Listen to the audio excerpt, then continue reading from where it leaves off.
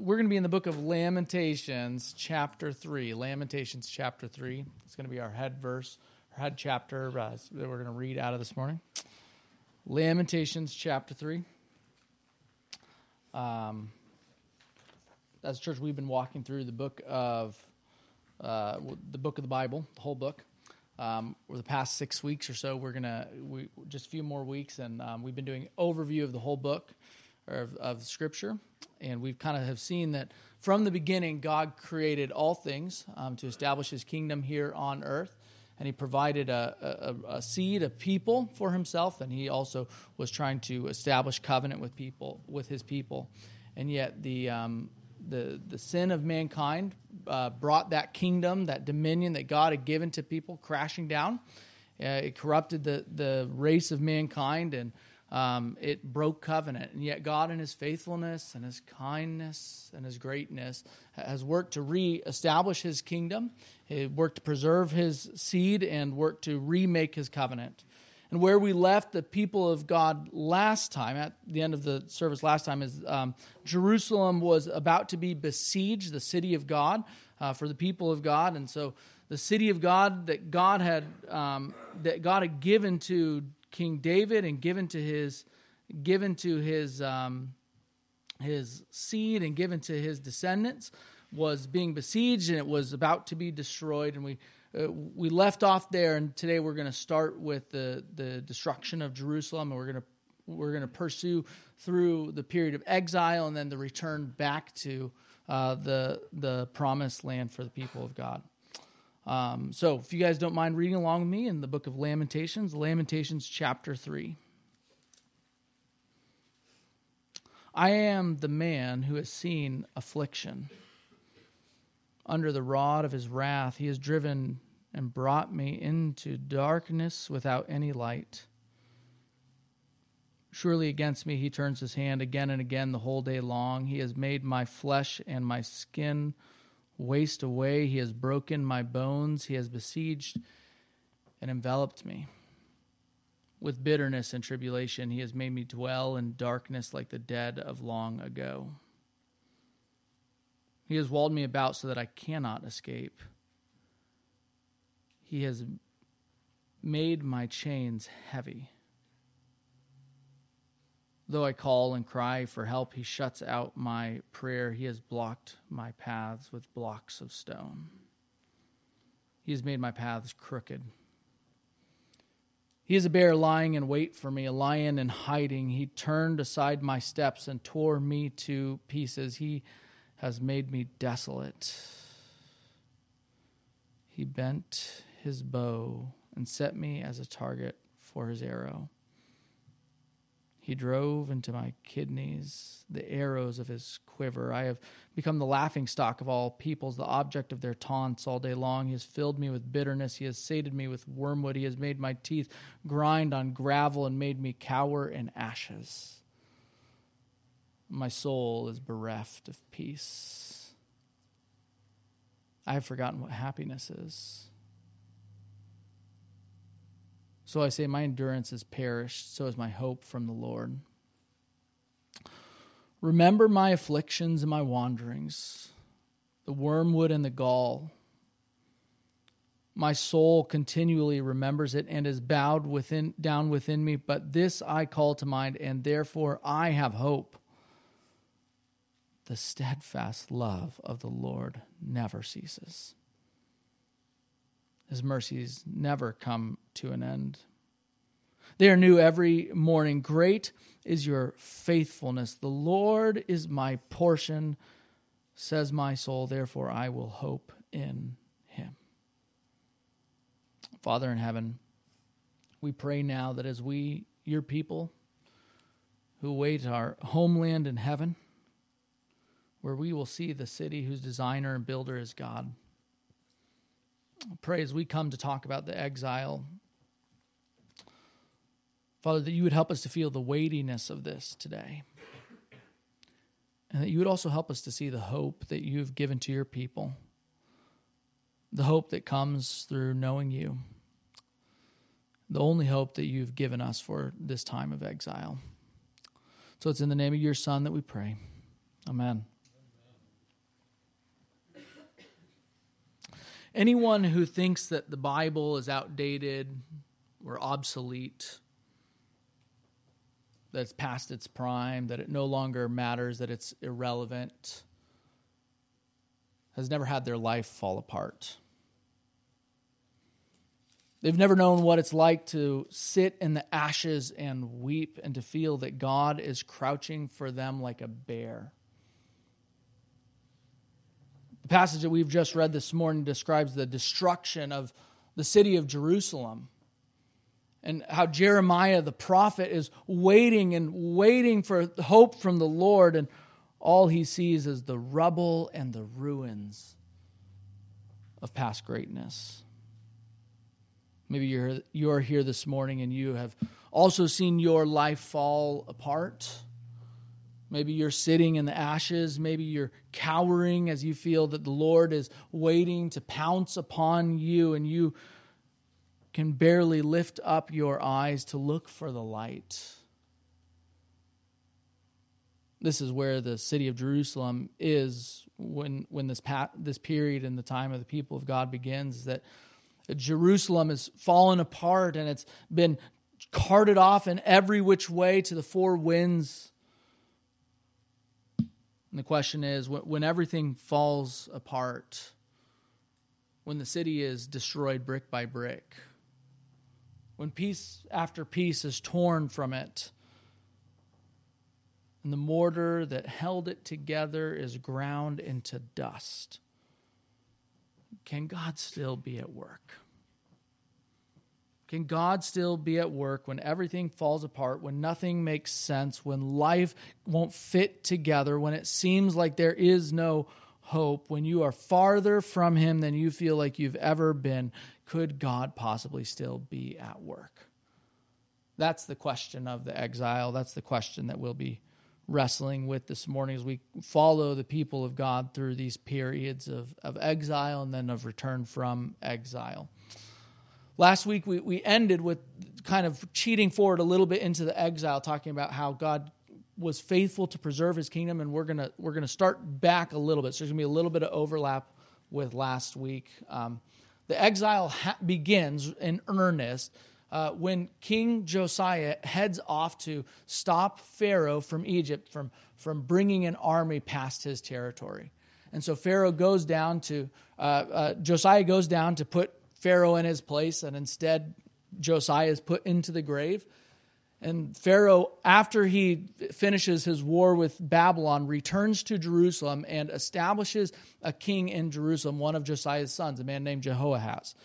And Jehoahaz is a fool, and he only reigns for 3 years. And then after that, the Babylonian Empire comes from the east. And what we're beginning to see is that the city of Jerusalem is being caught between the hammer and the anvil, as it were, between two moving forces, two waves, the Babylonians in the east and Egypt in the west. And the city of Jerusalem has kind of been put at this really providential place. And we see that on the one hand, there's the Egyptians who are carting some of them off, and then the Babylonians, they come and they take away Jehoahaz, and they put a man named Eliakim on the throne.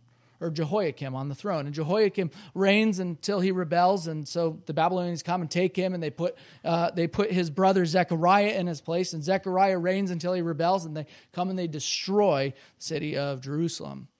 Well, as the Babylonians are carting them off into exile after they've deposed Jehoiakim, and they have brought them into the east, and they're sitting on the banks of the rivers of Babylon, there's this prophet named Ezekiel.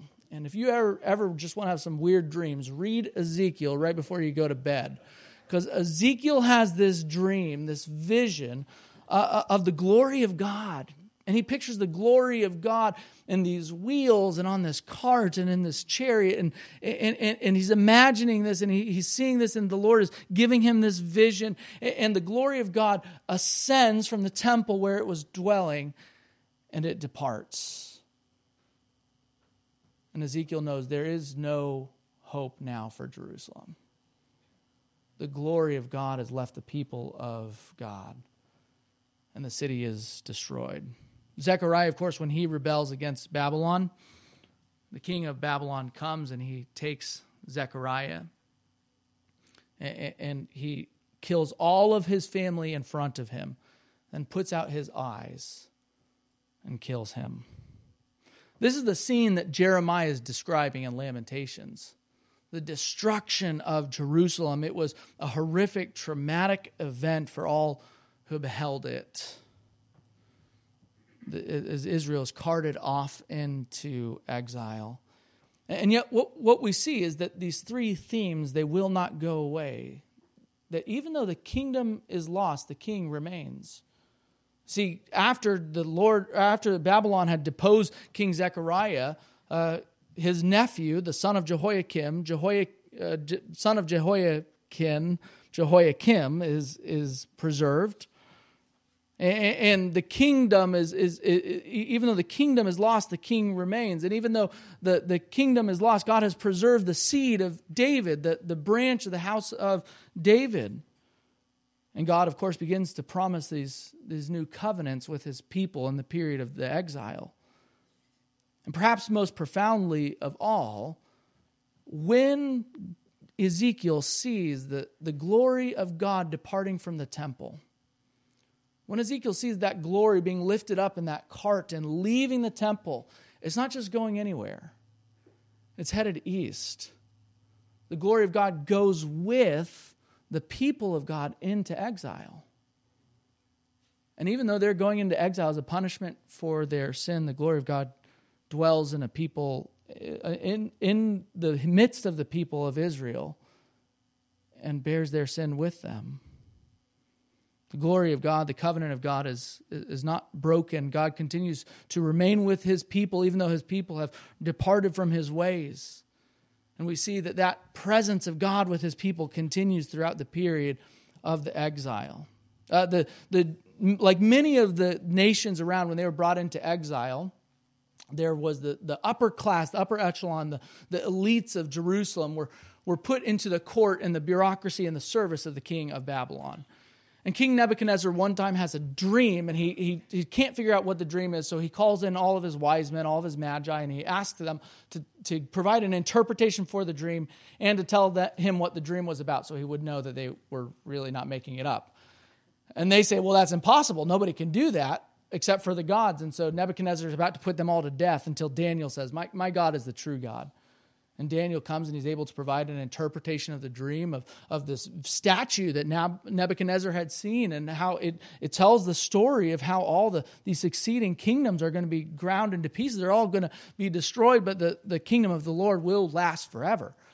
Well, for Nebuchadnezzar, this is an adventure in missing the point, because he thinks what he needs to do is build that statue and make it of himself and have everyone bow down to it and worship him, except Nebuchadnezzar's buddies won't do, or Daniel's buddies, Shadrach, Meshach, and Abednego, won't do that. And so Nebuchadnezzar throws them all into a fiery furnace. Those of you who've seen the VeggieTales, the bunny, know what this is about. And they're in the furnace, and Nebuchadnezzar looks into the furnace, and he says, I'm not good at math. We put how many people into the furnace again? And they say, well, we put 3 people in. He says, but I see 4 figures in there. And suddenly Nebuchadnezzar realizes, oh, God is with his people in the furnace. And so he has them brought out again, and he calls them, and he makes a decree. He makes a decree that only the God of Israel, that the God of Israel is higher than all the other gods. Well, Nebuchadnezzar's son and his day is coming. Nebuchadnezzar's son is wicked and foolish, and so God brings in the Persians to destroy Nebuchadnezzar's son's kingdom. And the Persians come in and they take all the wealth and all the bureaucracy of Babylon, and they transplant it into Persia, along with all many of the Jews who were in Babylon. They bring them east into Persia. Now, mind you, the people of God at this point are farther away than when Abraham was when God called him. When they get called into exile, into Persia, the people of God are farther away than they were when the story started almost. Could God still be with them there? Well, Daniel, of course, is elevated to this position. He's one of the highest officials in the kingdom of Persia, and that makes him a ripe target for those who want to oppose him in the courts of the king of Persia. And so those who want to oppose him are scheming about ways to entrap him, and they convince the king of Persia to make this decree that nobody could bow down to any god except for the king of Persia for 30 days. And so he makes this decree. Well, Daniel he's not cowed by this. He's not afraid of nothing. He goes up into his second floor. He opens up the window so everyone can see him, and he prays to the Lord, the God of Israel. Well, they throw him into the lion's den, and expecting that he's just going to be devoured and torn to pieces. But on the other side of this, Daniel is preserved. That the Lord has been with him. We see the Lord continue to be with his people, even in their exile, through the story of Esther, who's elevated to one of the positions of the king of Persia's harem. And she has this place, and God has put her there for such a time as this, so that at the right time she could intercede for the people of God, even though there was people who were scheming against the people of God, trying to destroy them. And yet, because Esther was there to intercede for the people of God, the king of Persia was able to provide a way that they could fight back and defend themselves, and the Feast of Purim would be celebrated by all the people of God for all the time afterwards. And we see that through God's providential ordering, through his provision, God is still with his people. He's still preserving his people. Even though things seem like they couldn't possibly be worse for the people of God, God has not abandoned his people. He's not left them. Even though they've gone into exile, he's gone with them into exile. And we see that he is still preserving his kingdom. He's still preserving his people. He's still preserving the seed of David. He's still preserving the house of David. In fact, it's in this time where these prophecies are coming that the house of David is going to be elevated. And God has not abandoned the kingdom, and he hasn't abandoned the seed of David, to whom he promised an everlasting kingdom. In fact, there's this prophecy in Daniel 7 that God is going to establish an everlasting kingdom. And somehow that's going to come about through this angelic, majestic, divine figure called the Son of Man in Daniel 7. And yet somehow that's also the Son of David. There's all these prophecies that the Son of David is going to establish the everlasting kingdom. And so somehow God is working to preserve his kingdom, that God's promises seemingly get more audacious the farther the kingdom seems like it's gone into oblivion. And yet God is also preserving the seed of David. He's still preserving the kings who came from David, even though they're in exile at this time. And so God is still keeping his covenant. In fact, throughout the period of exile, God continues to promise there's going to be a new covenant. A covenant that is going to be better than all the covenants that came before. A covenant that will provide the last word, that will say, I will not abandon my people. I will be with them and they will be with me. That I will not leave them in this forever. Kingdom, seed, and covenant. We move from the period of the exile to the period of the return, when Cyrus is elevated to the position of the king of Persia. King Cyrus makes a decree that all the Jews are supposed to return to the promised land, the land that God had given to their fathers. And so the Jews begin to return. The first set of them, they go under the leadership of a man named Zerubbabel. If you're looking for a name to say it 3 times fast, Zerubbabel, Zerubbabel, Zerubbabel. And they go under the leadership of Zerubbabel, and they rebuild the altar and the temple. And then Cyrus, the king of Persia, sends Ezra the priest to teach the people of God.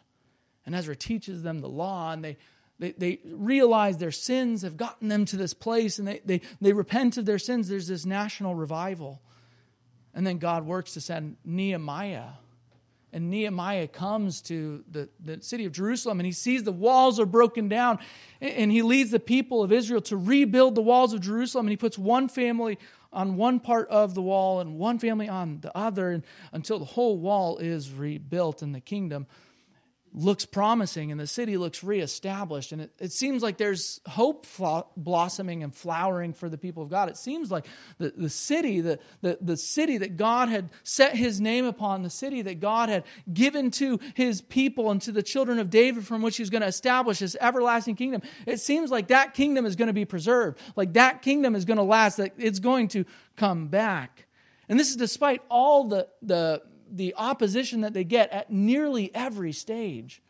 At nearly every stage of this period of time, there are enemies who are coming to harass the people of God. And so Nehemiah even has to tell the people who are building the walls to keep a sword with them. So that way, if somebody attacks them, they can fend them off while they continue to rebuild the walls of the city of Jerusalem.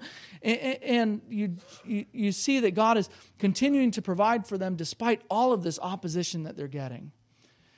And so God allows and providentially orders and supplies and works miraculously that the people of God would be preserved, that they would rebuild the city of Jerusalem, and it seems like they're on the cusp of greatness. And you'd think that this time, after all that they've been through, after everything that they've been through, they've gone all the way to Persia and back, that you would think that they would have learned their lesson. That they would have stopped breaking the covenant, that they would have stopped breaking the law, that they would have followed the Lord and not abandoned Him for others. And yet that's actually not what we see. Because on the one hand, at nearly every stage, there's opposition coming from the world opposing the rebuilding of Jerusalem. But on the other, the children of Israel are sinning at nearly every turn. They're intermarrying with women who are leading them astray to worship other gods. They're worshiping other gods for themselves. And perhaps the most devastatingly of all, some of them don't want to come back from the exile. God has just worked to provide for them and bring them back from their exile that's a result of their own sin, and some of them would rather remain in exile.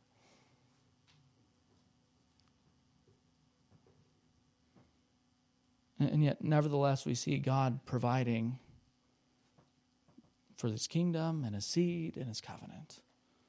We see God is continuing to promise that He's going to establish His everlasting kingdom. And that indeed He will not abandon His people even after all that they've done. And we see that He's preserving the seed of Zerubbabel. He's preserving the seed of the line of David to provide a Messiah to stand on the throne. We see that His seed is continuing to be kept, and that somehow there's going to be intertwined with the Son of Man. We see all these themes come together, and God has not abandoned the line of David as He promised. And we see that God continues to promise that there's going to be this new covenant. That He's going to He continues to promise. In fact, the worse Israel gets, the worse the situation gets, it seems like the more audacious God's promises get. This is from the book of Ezekiel, slightly earlier in the period of the exile, promising the new covenant in Ezekiel 16. It says, "For thus says the Lord God, I will deal with you as you have done. You who have despised the oath and breaking the covenant, yet I will remember my covenant with you in the days of your youth. And I will establish for you an everlasting covenant. Then you will remember your ways and be ashamed when you take your sisters, both your elder and your younger, and I will give them to you as daughters, but not on account of the covenant with you. I will establish my covenant with you, and you shall know that I am the Lord, that you may remember and be confounded and never open your mouth again because of your shame, when I atone for you for all that you have done, declares the Lord God." Kingdom, seed, and covenant. God continues. And so what we see is that it seems like the people of God are poised to continue this cycle that we've seen throughout redemptive history. This cycle where God saves His people and then they fall quickly into apostasy. They fall quickly into breaking the covenant and wandering away from Him. And then they cry out from their oppression that comes as an inevitable result, and God provides a Savior. We saw that ever since the time of Judges. And we see it seems like the people of God are about to head into that again. Except God, at this point, chooses to be silent. For 400 years, God chooses to be silent. He chooses, not to say that His word wasn't with them and that the system, that His temple wasn't with them and that He wasn't with His people, but He stopped sending new prophets. He stopped sending this. And the question is, why did God stop? Why didn't God answer their prayers and return to them? And the best I can do to answer that question is this, that God wanted them to receive the promises that he had already given to them and believe in them and trust in them and grab hold of them and to not abandon them. And that the promises that God has already given, he wants them to receive and to believe. So that as they look back to the promises that they've already been given from the Lord, that the stage would be set well for the final act that's going to come in the life of Christ. And it's at that point that we're going to cut it off, and we will pick it up next week as we talk about the climax of the story of the Bible, the coming of Christ, the Son of God, the Son of Man, the Son of David, and how he comes to save his people. But for now, I want to leave you with a handful of applications as we close as we begin to wind down our time in the Word this morning. And the first application I want to give is this: that God will not allow wickedness and injustice to go on forever. God will not allow wickedness and injustice to go on forever. We see that very clearly with the destruction of Jerusalem. The wickedness of the king of Israel, that they had filled Jerusalem with blood from one end to another. And their idolatry and their adultery and their wandering ways and their faithlessness that God has seen fit to punish and to deal with. God has seen fit to deal with their injustice. And God is patient. He will not allow it to go on forever. He will not allow their wickedness to continue forever, but rather he will punish it. And there will be consequences for their sin. But to add to that, my second application is this: that when God's people face the consequences of their sin, we've said that again and again throughout our time, God still dwells among them. God still dwells among his people. We see that with the glory of the Lord leaving the temple of Jerusalem and going with his people into exile. God still dwells among his people. He hasn't abandoned them. He hasn't walked away from them. In fact, he walks with them. And of course, that is setting the stage for the coming of Christ, who the book of John will tell us would tabernacle amongst us and would dwell amongst us and would bear our sins and become a curse for us. That God still goes with his people into exile. He goes with his people into sin. In fact, he bears the exile so that they can return. We also see this, number 3, in this period. God's mercies are new every morning. God's mercies are new every morning. And so if you're here and you feel like you've let the Lord down, or you've failed him, or you've said or done something that you regret, that you wish you could take back, and you feel so borne down by it, his mercies are new every morning. Hear these words from the book of Lamentations again. The steadfast love of the Lord never ceases. His mercies never come to an end. They are new every morning. Great is your faithfulness. The Lord is my portion, says my soul. Therefore, I will hope in him. The mercies of the Lord are new every morning. The grace of God is available anew when someone lets the Lord down, and when they fail him, and when they fall, when they fail his ways and they break his covenant and they let him down. That he is. The book of 1 John says that he is faithful to forgive. That God shows his faithfulness in forgiving us for our sins. The mercies of the Lord are new every morning. But I'd also hasten to add this. Don't merely deal with the circumstances of consequences for your sin. Don't merely deal, in other words, when you get caught for your sin, or when you feel the guilt of it, or the pressure of it, or the pain of it, or you know that you've done wrong, don't merely feel a worldly grief that leads to sorrow, as Paul says in 2 Corinthians. Don't merely be sad that you went into exile or that you got caught for your sin, but do the business of dealing with the cause of it. Don't deal merely with the circumstances.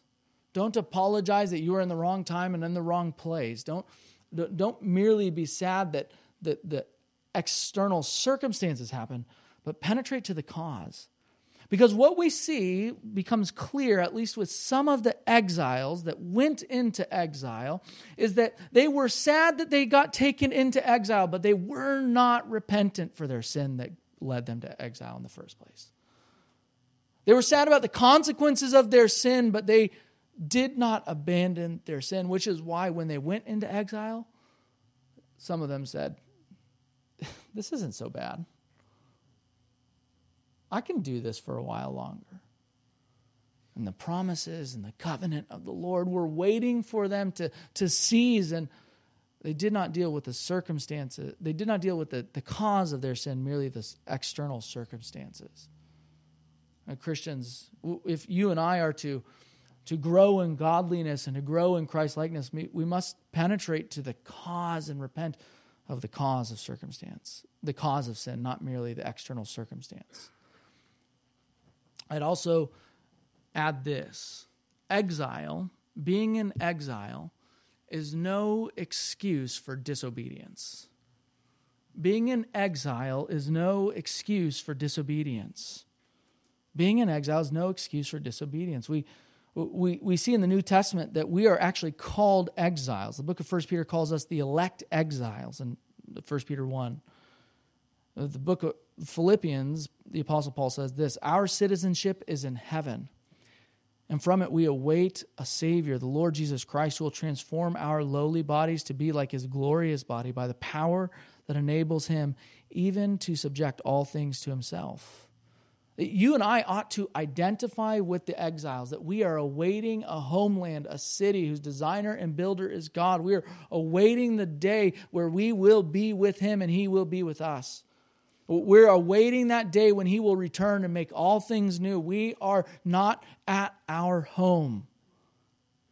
We are exiles, much like the children of Israel. And therefore, just like they had no excuse for disobedience, neither do we. We cannot allow the time of exile that we're living in to become an excuse for disobedience. I think if we look at the stories that are in the book of Daniel, we can see examples of what it means to be faithful in this time. If we look at Daniel's friends, Shadrach, Meshach, and Abednego, they had a very clear red line. They were not going to bow the knee. And they were prepared to deal with the consequences. Oh, Christians, in a time of exile, you and I must not use that as an excuse for disobedience when life isn't working out the way that we want it to be, and this world's not like what we'd want it to be. That's not an excuse that God has provided for you to press into disobedience, but to press into His love and His provision. I'd also say this. God's people need to engage in strategic acts of public faithfulness. Let me say it again. God's people need to engage in strategic acts of public faithfulness. Put yourself in the shoes of Daniel. You get to Babylon. You see there's idolatry literally everywhere. On every street corner, the gates of the city are gods. Nebuchadnezzar has renamed, given you all names of God. The name Abednego is actually the Chaldean name Abednego, which means servant of Nego. And who's Nego? He's a god. I mean, literally, there's all this idolatry and there's all this stuff that's going on in the city of Babylon. It is a cesspool of just about every kind of immorality you can imagine. If you're in exile in that city, how do you start? Where do you even start? What do you even say? I mean, there's so many messes and so many issues and so many problems. And how do you even construct how do you even defend your worldview and your beliefs? Here's how Daniel started. Daniel and his friends, they get into their training program to enter into the court of the king of Babylon. Here's what they say. Yeah, we're just not going to eat meat that we think has been sacrificed to idols. Like, we're just not going to do that. You can do whatever we're just not going to eat meat that's been sacrificed to idols. They don't say, here's everything that you're doing wrong, and let me tell you why you're doing wrong, and I cannot wait for the fire and brimstone to come down. I got marshmallows already. They just say, yeah, we're just not going to eat meat that's been sacrificed to idols. I'm just not going to do that. I'm just going to choose to eat meat. I'm just going to choose to eat vegetables because I don't want to engage in some kind of idolatry that would vex my God. I'm sorry. I'm just not going to do that. If you think of Daniel, Daniel's strategic act of public faithfulness. Yeah, you can tell me to pray to whoever you want me to. I'm going to go up on the second window, open up my window so you can see. I'm just going to pray to my God. God's people need to. Daniel doesn't, go and deconstruct their worldview, and he doesn't pick apart every single point and show them why they're all fools, and he doesn't, come down and Daniel just says, "I'm just going to pray to my God." As Christians, we need to engage in strategic acts of faithfulness. So maybe you are at work and it's kind of a thing at work that, there's dishonesty or gossip or there's kind of crude joking, and you can just say, "Yeah, I'm just not going to engage in that. Like, you guys can do your but that's just not for me. I'm not going to give in to that. I'm not going to spend my off time saying these things. I like as a Christian, I just can't do that." And God's people need to engage in strategic acts of public faithfulness. I'd also say this. We should be thankful for the gift of silence from God. Let me say that again. We should be thankful for the gift of silence from God. That's maybe counterintuitive. Maybe there was a time when you first became a Christian and it just seemed like everything was new to you, and it just seemed like the Lord was speaking to you through His Word, and it just seemed like your prayer life was so vibrant and you'd share the gospel with everyone, and yet as the days and the months and the years have dulled your senses, you feel like it's very dry. You should be thankful for those seasons of dryness. That's what Israel went through for 400 years before the Lord sent His Son. We see the book of Lamentations, chapter 3, what we just read, continues this way. The Lord is good to those who wait for Him. To the soul who seeks Him, it is good. This is God's word. It says, it is good that one should wait quietly for the salvation of the Lord. It is good for a man that he should bear the yoke and his youth. Let him sit alone in silence when it is laid on him. Let him put his mouth in the dust. There may yet be hope. Let him give his cheek to the one who strikes, and let him be filled with insults. For the Lord will not cast off forever. But though he cause grief, He will have compassion according to the abundance of His steadfast love, for He does not afflict from His heart or grieve the children of men. Christians, God gives us the gift of His silence so that you and I would press in deeper. We'd be motivated to press in farther into His love for us that's shown in the gospel. God gives us the gift of His silence that would cause us to reflect upon all that He's done for us. God gives us the gift of silence so that we would be prone and amplified and ready to hear the good news of the gospel. Silence from the Lord and dryness from the Lord is not escaped His plan, it's not escaped His sight, it's not escaped His vision, but rather it's a sign of His love for us because it causes us to press in deeper to what the Lord has for us. And so if you feel that you are in a season of your life where it is spiritually dry, you read your Bible, but it's just words on a page, and you pray, but you just words in the air, and you don't get the sense of God's presence. Like mentally, intellectually, cognitively that He's there with you, but you just don't get the sense of that from His Word or from praying with Him. That's God's gift to you, that you and I would press in farther and deeper into His Word, that we might know Him and love Him more.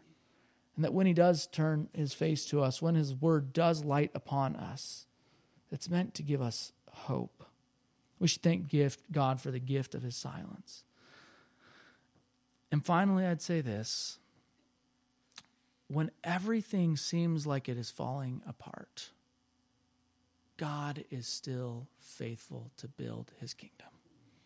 When everything seems like it is falling apart, God is still faithful to build his kingdom. A couple of weeks ago, maybe you will remember that I made a big deal out of a group of people called the Gibeonites. Remember the Gibeonites? Of course you do. I know you hang on my every word. The Gibeonites were this people who tricked Israel when Israel was entering into the promised land into letting them join the people of God. And there's this whole thing where they were kind of enslaved. And so you see glimpses of the Gibeonites occasionally throughout the Old Testament. But let me give you two glimpses that are really important. I promised you I was going to come back to them. Okay. When the people of God are taken into exile, the Gibeonites, these Canaanites, these foreigners, these Gentiles, are so joined to the people of God that they go with the people into exile. And when they come back, so do the Gibeonites. These people who were far have been brought near. These people who were not of God's people are now of God's people. And the time where, in the darkest period in the history of the people of God, when the walls of Jerusalem are lying in ruins all around them, you see God still faithfully building his kingdom, faithfully, quietly, patiently, lovingly expanding the people of God. And we'll see that only continue next week. Father in heaven, we thank you for your word and for your ways. God, we thank you that when everything seems like it is falling apart, that you are still faithful to give us your goodness, that you are still faithful to build your kingdom, that you are still faithful to further the cause of your gospel. And so we pray for ourselves that when we feel like we are exiles, when we feel like we are when we feel silence, Father, that we would be thankful for that as an opportunity to serve you. And that we would, in those times, press in deeper, that we would know your steadfast love that is new every morning. And so it's in the name of your Son that we pray. Amen. This time in our church's life, we come to the period of communion, where together we take the Lord's Supper as one people. As we draw near to the Lord draws us near to one another. Psalm 78:19 asks, Can God still set a table in the wilderness? Can God still set a table in the wilderness? And some of this is in your bulletin. And one of the blessings of the New Testament is that we see in the Lord's Supper that he does indeed set a table for us in our time of exile, in our time of wilderness, when it seems like we've been cast away from the presence of the Lord. The Lord still sets a table for us in the wilderness. I say this in the bulletin, and I'm probably not creative to come up with something like this twice. I said this, it says, as Christians, where can we see his provident hand more than in the Lord's table? There we see the body broken so we might be mended, his blood spilled so we might be filled. The table is where God gives us his promises of forgiveness, the everlasting covenant which will never be annulled. The table is where we gather as exiles to eat of the harvest of our homeland, to drink of the vine of our heavenly abode. It is where we look forward to that day when our exile, our exodus will be over, and we will enter at last into the rest that yet remains for the people of God. There we will dwell in a house that we did not build and eat of fields that we did not plant, because its designer and builder is God. And so when we come together to eat of this table, to draw near to the Lord of this table, we are preparing ourselves and readying ourselves to enter into his presence once and for all, to be exiles no more. This table is meant to give us a glimpse of that day where we will sit anew with him in the kingdom of God.